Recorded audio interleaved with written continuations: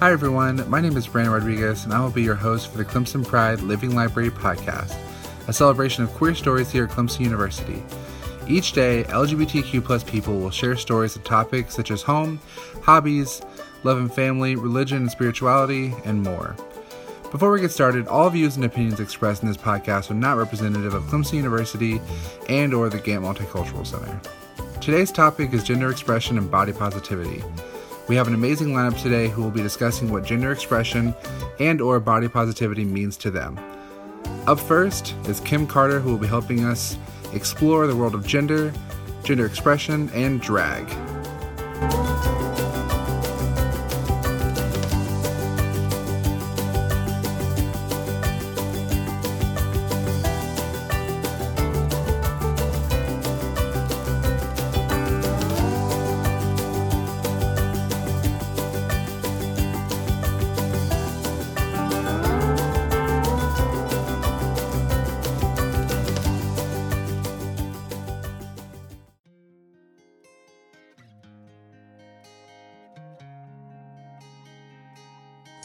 Hello, my name is Kim Carter and I work as an academic advising and coaching specialist for Clemson University.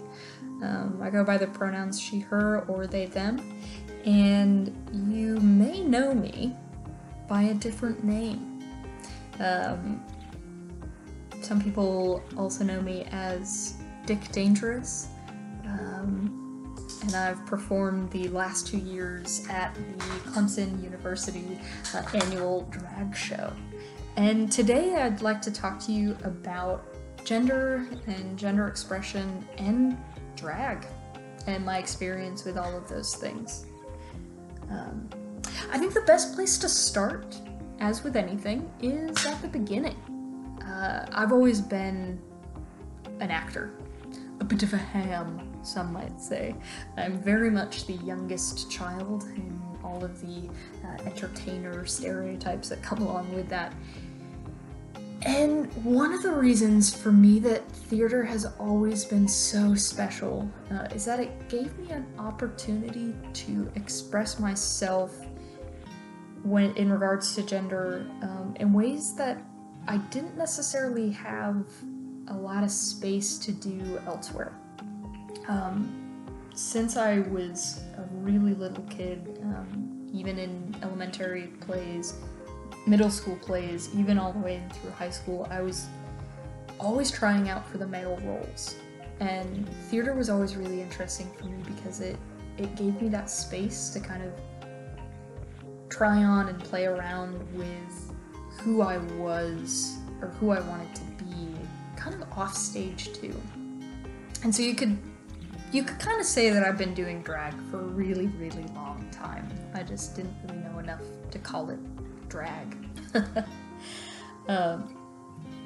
And a lot of that early experience of trying these things out and kind of playing around with that really taught me a lot about connecting in with my masculinity and that side of me, and that it was always so much more comfortable. I think I kind of pushed aside any sort of femininity, almost feeling like I was giving in. I was locking myself into something, into the way that the world wanted me to be, into the way that my, as much as they tried not to pressure me, in the way that my family wanted me to be, in the way that, kids at school, everybody seemed to expect me to show up in spaces in a certain way that I didn't have to when I was on stage.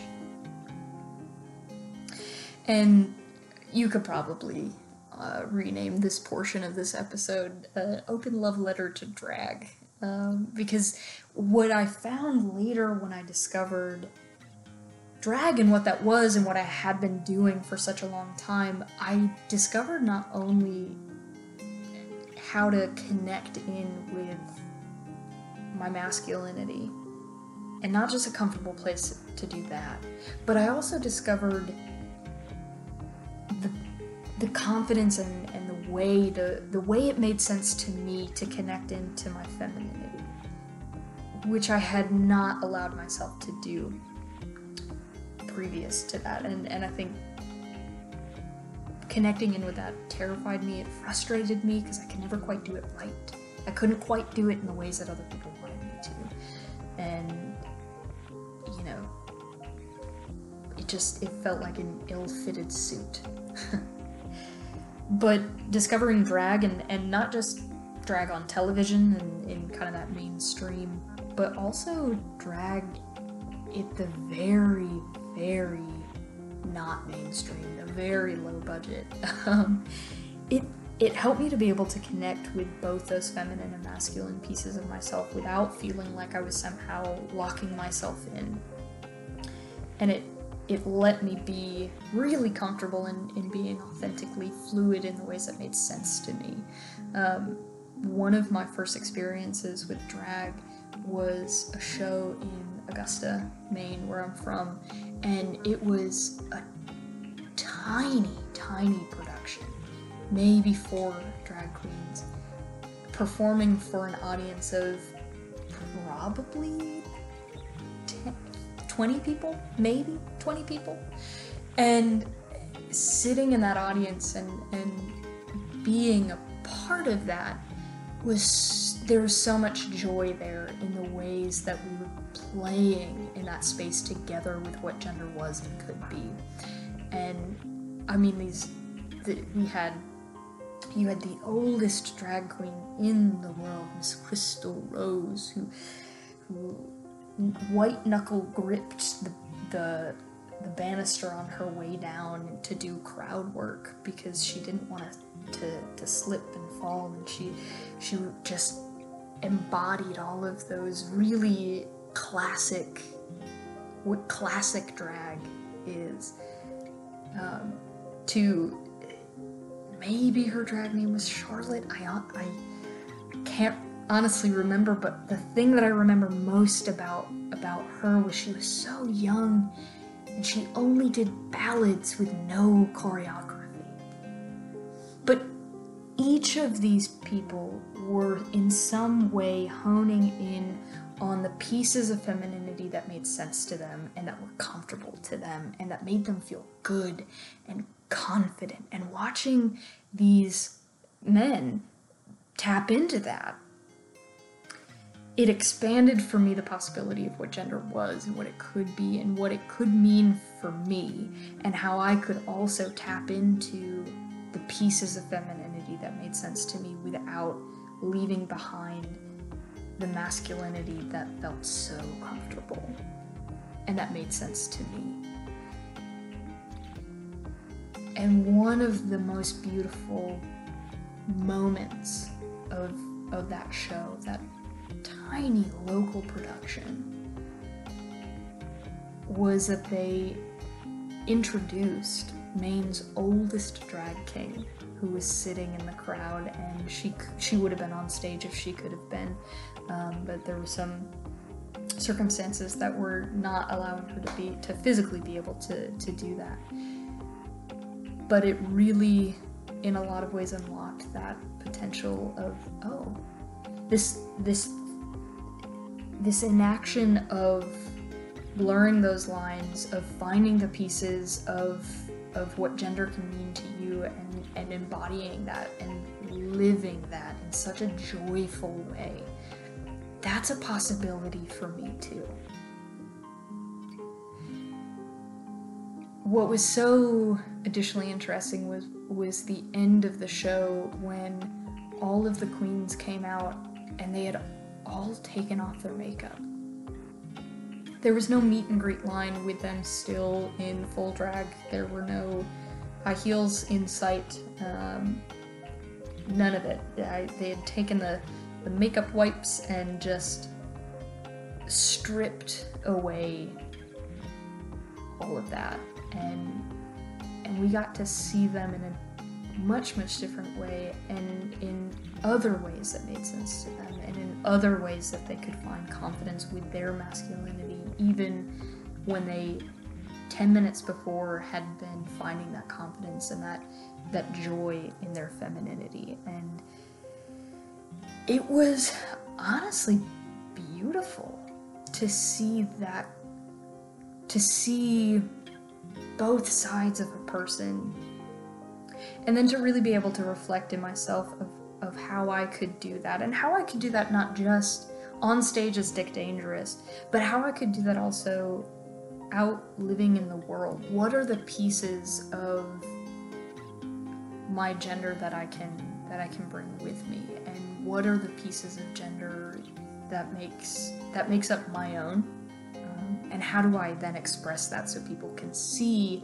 who I am and see me for who I am. And I was talking to somebody the other day and talking about what I would describe my gender as, and how, to me, that feeds into a lot of how I then express that outwardly with the clothing that I wear, or the way that I show up in a space, or how I move and exist. And really, when I was thinking about it, the best images that come to mind are either an old fuzzed out television, the black and white pixels, or, and this is maybe even more accurate, a radio that somebody is tuning, and you can faintly hear intelligible words, but it's not ever quite resolved into something that you can pin down and that you can say, that's what that is, and lock that in.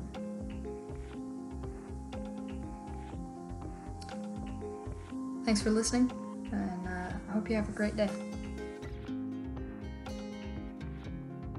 We'll be right back.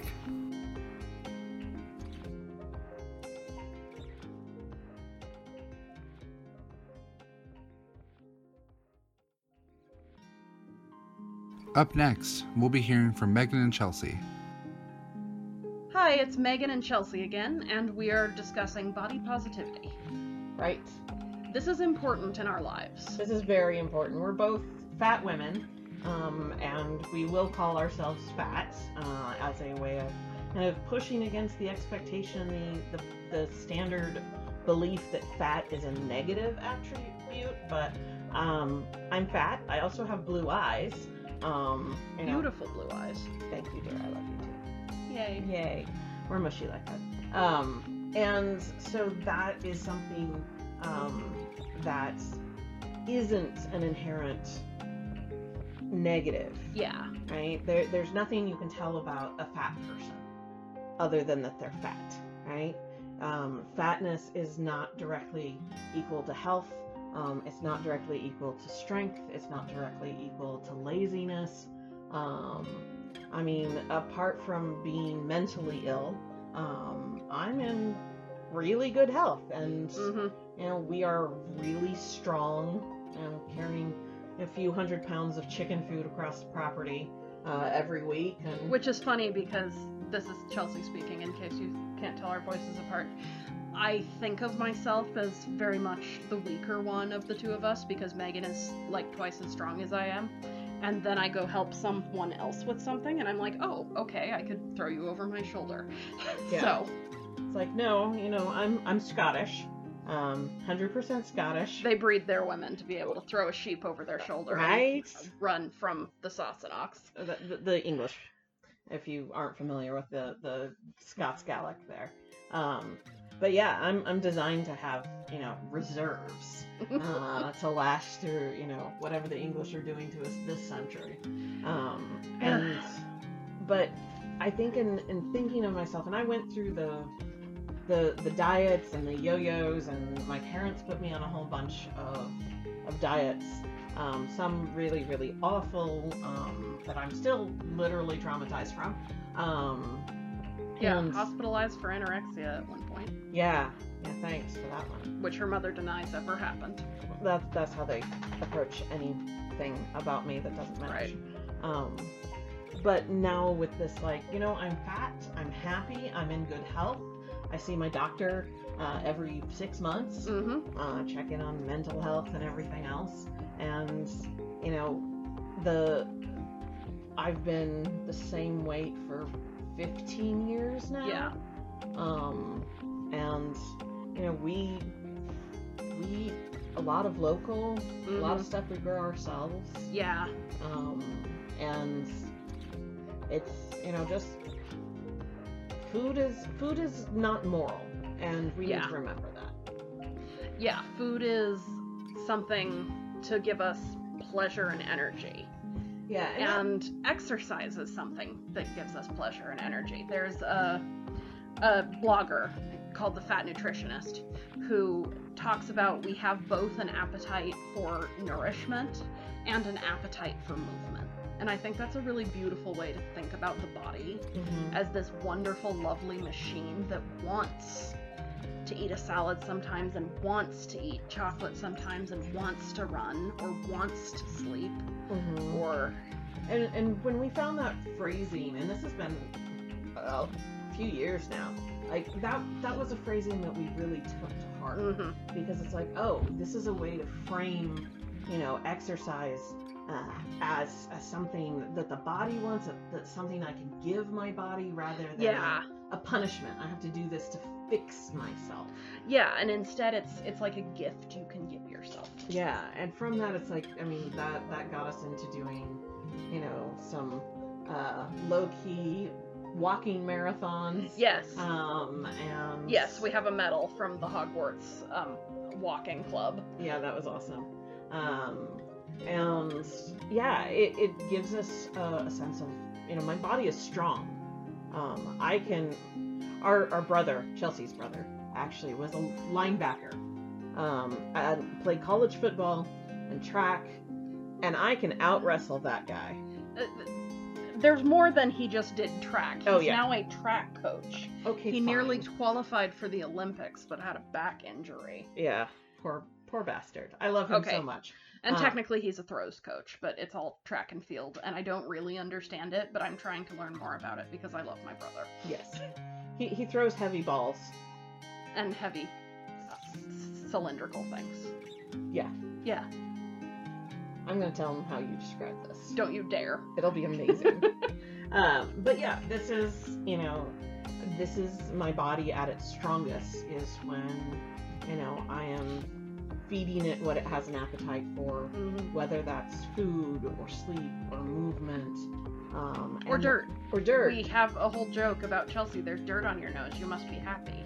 Because I need to go out and dig sometimes. And hey, that's one of those science things. Like, getting into the dirt helps release serotonins. And there are also some eubacteria that, I think I'm using that term correctly, that live in the soil that produce generalized happy hormones in humans. So, which is awesome. Which is really cool. Yeah.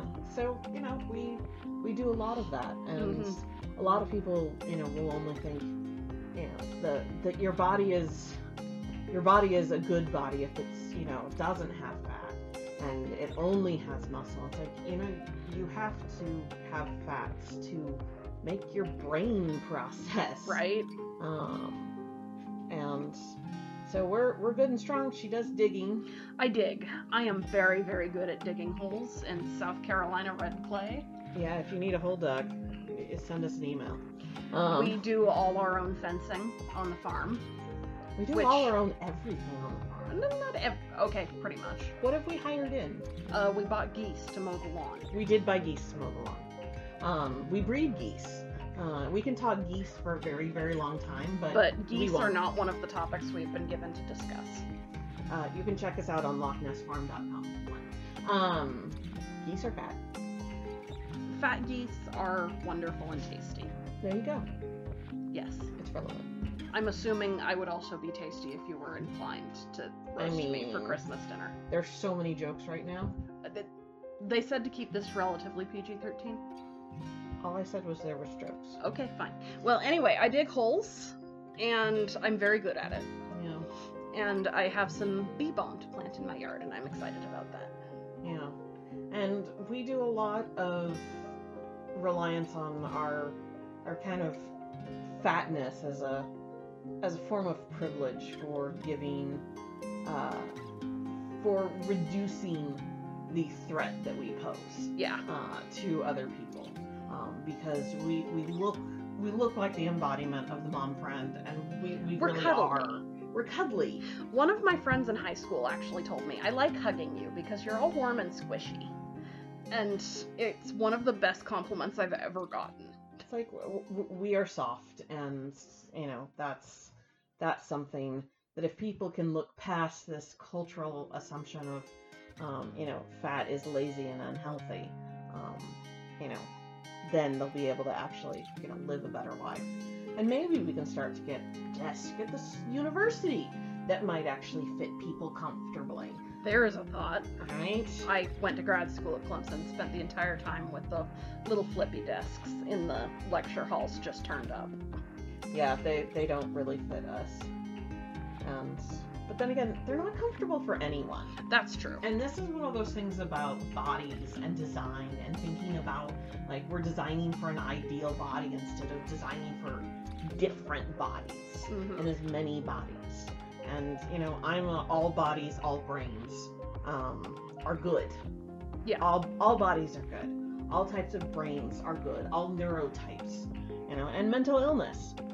Chelsea and I both have anxiety and depression and use medication for it, and that's another part of our sense of self. Like, it would be weird for me not to think of myself as a fat woman, even though I've been very, very skinny. Scary. The Scary. pictures are terrifying. Yeah, like literal hospitalization. But my body also just doesn't produce enough serotonin, and I've had trauma, and some of that trauma is written on my skin and some of it's written in my brain. But it's me. Yeah. It's what makes me. And I think we have too much stigma about fatness and too much stigma about trauma and too much stigma about mental illness, that we really have to break through all of that in order to be able to celebrate the self in, even in the ways of, calling from Walt Whitman. Yeah. But... And I think that's one of the beautiful places that queerness and body positivity intersect. Because just living one's life and saying, I am here, and your idea, your box, your shape for what a person should look like is over there, but guess what? I am here. Yeah. Yeah, and that's, I'm here and I'm queer, I'm here and I'm fat, I'm here and I'm mentally ill, I'm here and, whatever is the call.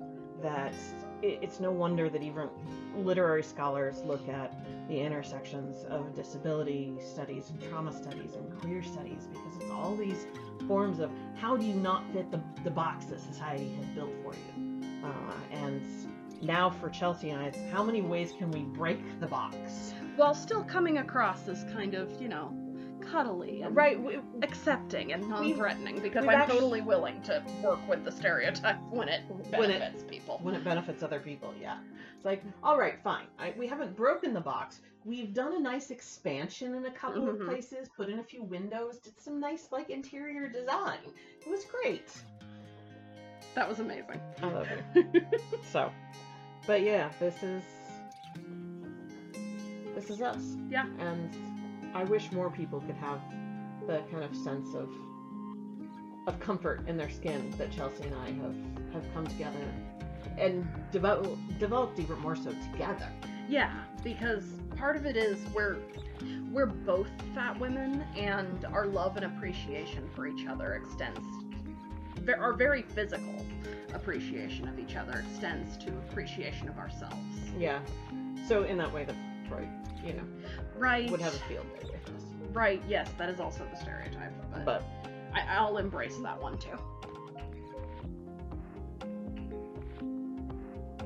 We'll be right back.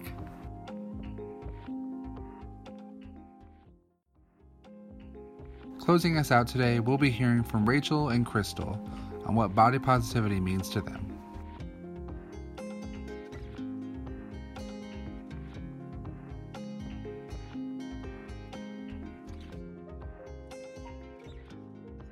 Okay, so I am Crystal here with Rachel, and we are talking about body positivity. Yes. So I think this is a tough topic for both of us in the sense of maybe not necessarily knowing exactly what to say about it. But one of the things that I thought about when I thought about body positivity is the idea that I don't think I always felt good about my body. Not necessarily that I hated it, but I think realizing that the way that I was raised to look traditionally as a Black woman who was raised in a straight household with semi-religious parents and slightly conservative parents isn't necessarily reflective of how I saw myself and felt the most comfortable. And I think realizing that there might be moments where I might have to change some things about my presentation or my clothing, and how much some of those changes that I could make once I was no longer there could really change the way I thought about my body, and just the power in being able to look in the mirror and see someone looking back at me that was reflective of how I felt inside. So I think for me, getting to a place where I use my body as a way to express myself, whether that's feeling sexy or feeling more butch or, you know, feeling like I don't give a fuck that day, just trying to figure out how I can express that in a way that felt authentic for me helped with my body positivity. Yeah, I definitely don't feel like I'm an expert on this, both in terms of it's not an area of content or topics that I've explored extensively in literature. And, you know, as a faculty member and a scholar, I put a lot of credence in doing that, right? And being well read on a subject, and I'm just not around body positivity. But I've also lived in this queer fat body for my entire life, and so I do have some thoughts. I have some experiences, and I hold as a value that experiential knowledge is also a valuable source of understanding and knowledge construction. So I think about how being identifying as fat and identifying fat politically in terms of not necessarily just an identity that's created in terms of a failing of character, right? Like a failing to be disciplined, or a failing to be healthy, or a failing to be appropriately fitting an idea of sexual attractiveness or physical attractiveness that's mostly been constructed for like a white male cis gaze. I don't necessarily see fat as flaw, and that has taken probably, like, I'm 45 now, probably at least the first 38 to 40 years of my life. And I yo-yo dieted, like, I think I've been on a diet at some point in my life almost continuously from like 11 to 40, which is unbelievable to think about, right? Like, I almost cussed there.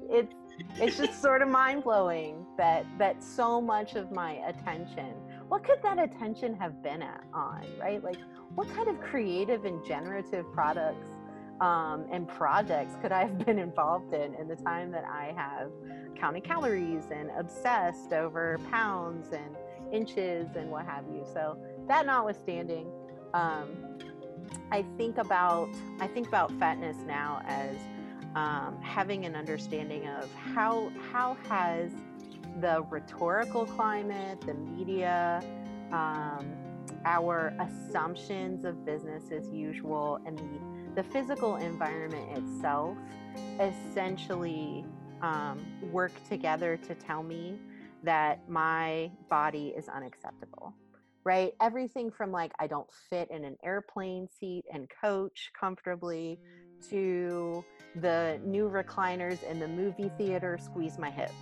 right? Like, the ways in which environments, like a lot of what we learned, I think, around disability studies and CRIP studies, around how environments disable, I think also have been taken up by activists and scholar practitioners and theater folk around fatness as a politic.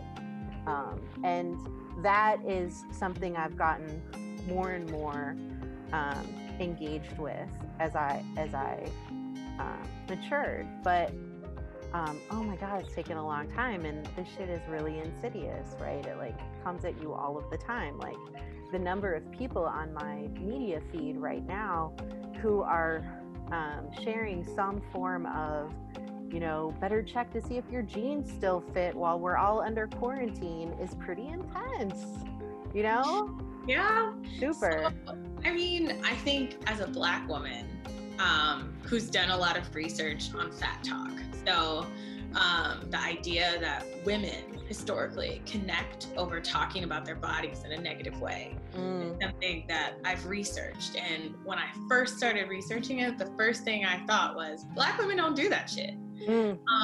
Because it's not normative in many of our communities to talk negatively about our bodies in the same way. A lot of that comes from being in, I can't even say Western culture, because that's not it, being around white people who talk about their bodies in negative ways, and it becomes more normative. Because being in a Black community around strong, powerful, big Black women has made me see that that's not necessarily a bad thing. But I will say that coming to the end of my doctorate, I finally gotten to a place where I'm like, well, I guess technically, according to my scale, I am fat. But I feel weird saying it now, because I'm like, all those years that I was around all those white people who were starving themselves and on diets, and I get to the end of the road where I'm almost done, I'm the most educated I've ever been, I'm in a relationship, and nobody cares what I eat. Now I decided to identify as fat. But I think for me, I've never felt a whole lot of pressure for my body size to be a certain way, and because I identify as somebody where when I'm really, really stressed, I lose weight. So when I lose weight in my community, people are like, what's wrong with you? Are you okay? You need to eat.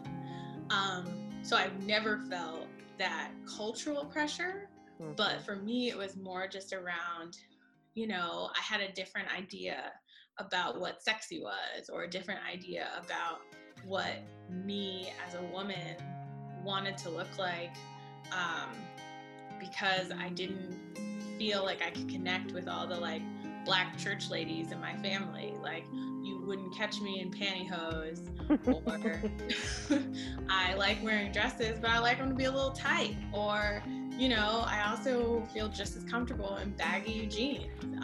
So I think for me, I got a lot more pushback when I didn't look traditionally feminine, or when my feminine was more provocative than maybe was supposed to be acceptable for me as a Black woman, because of, you know, just being queer and being able to push the limits of my presentation and getting positive feedback within my queer community about that, and getting negative feedback about that within my Black community. That was really challenging to try and find a middle that was also professionally acceptable for me. And I think I've gotten to a point where I feel really comfortable with everything I wear, and for the most part how I look. But I think it was more along the lines of what is feminine, what is too masculine, were more of like the ways that I felt I had to overcome negative messages about my body. So I think it was a little bit different. And then, you know, doing the research, you know, the me search, my master's program of like, well, I didn't get this pressure about feeling fat or whatever. So doing the research to show that, in fact, not a lot of Black women who are socialized around other Black women got a lot of that pressure to be smaller. but they acquired it later on, being in community with other people who normalize talking about their bodies in a negative way to connect. So it was interesting. I think I'm comfortable with who I am and how I look now. And, but I think it was also because I had to kind of start from scratch and be like, I need to create an image that makes me feel like me. And I think somehow I landed on a red weave and, It's working. and, you know, a couple tattoos. So there you go. That is a perfect place to end, and so timely. There you go. Any final words, or are we good? I think we're good. Awesome. Pleasure chatting.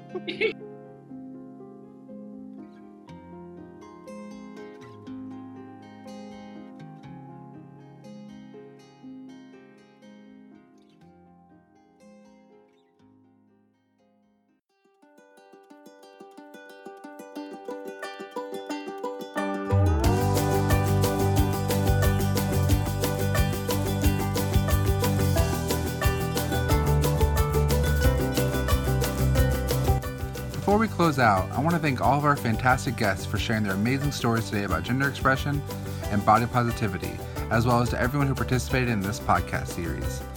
We truly couldn't have done it without you.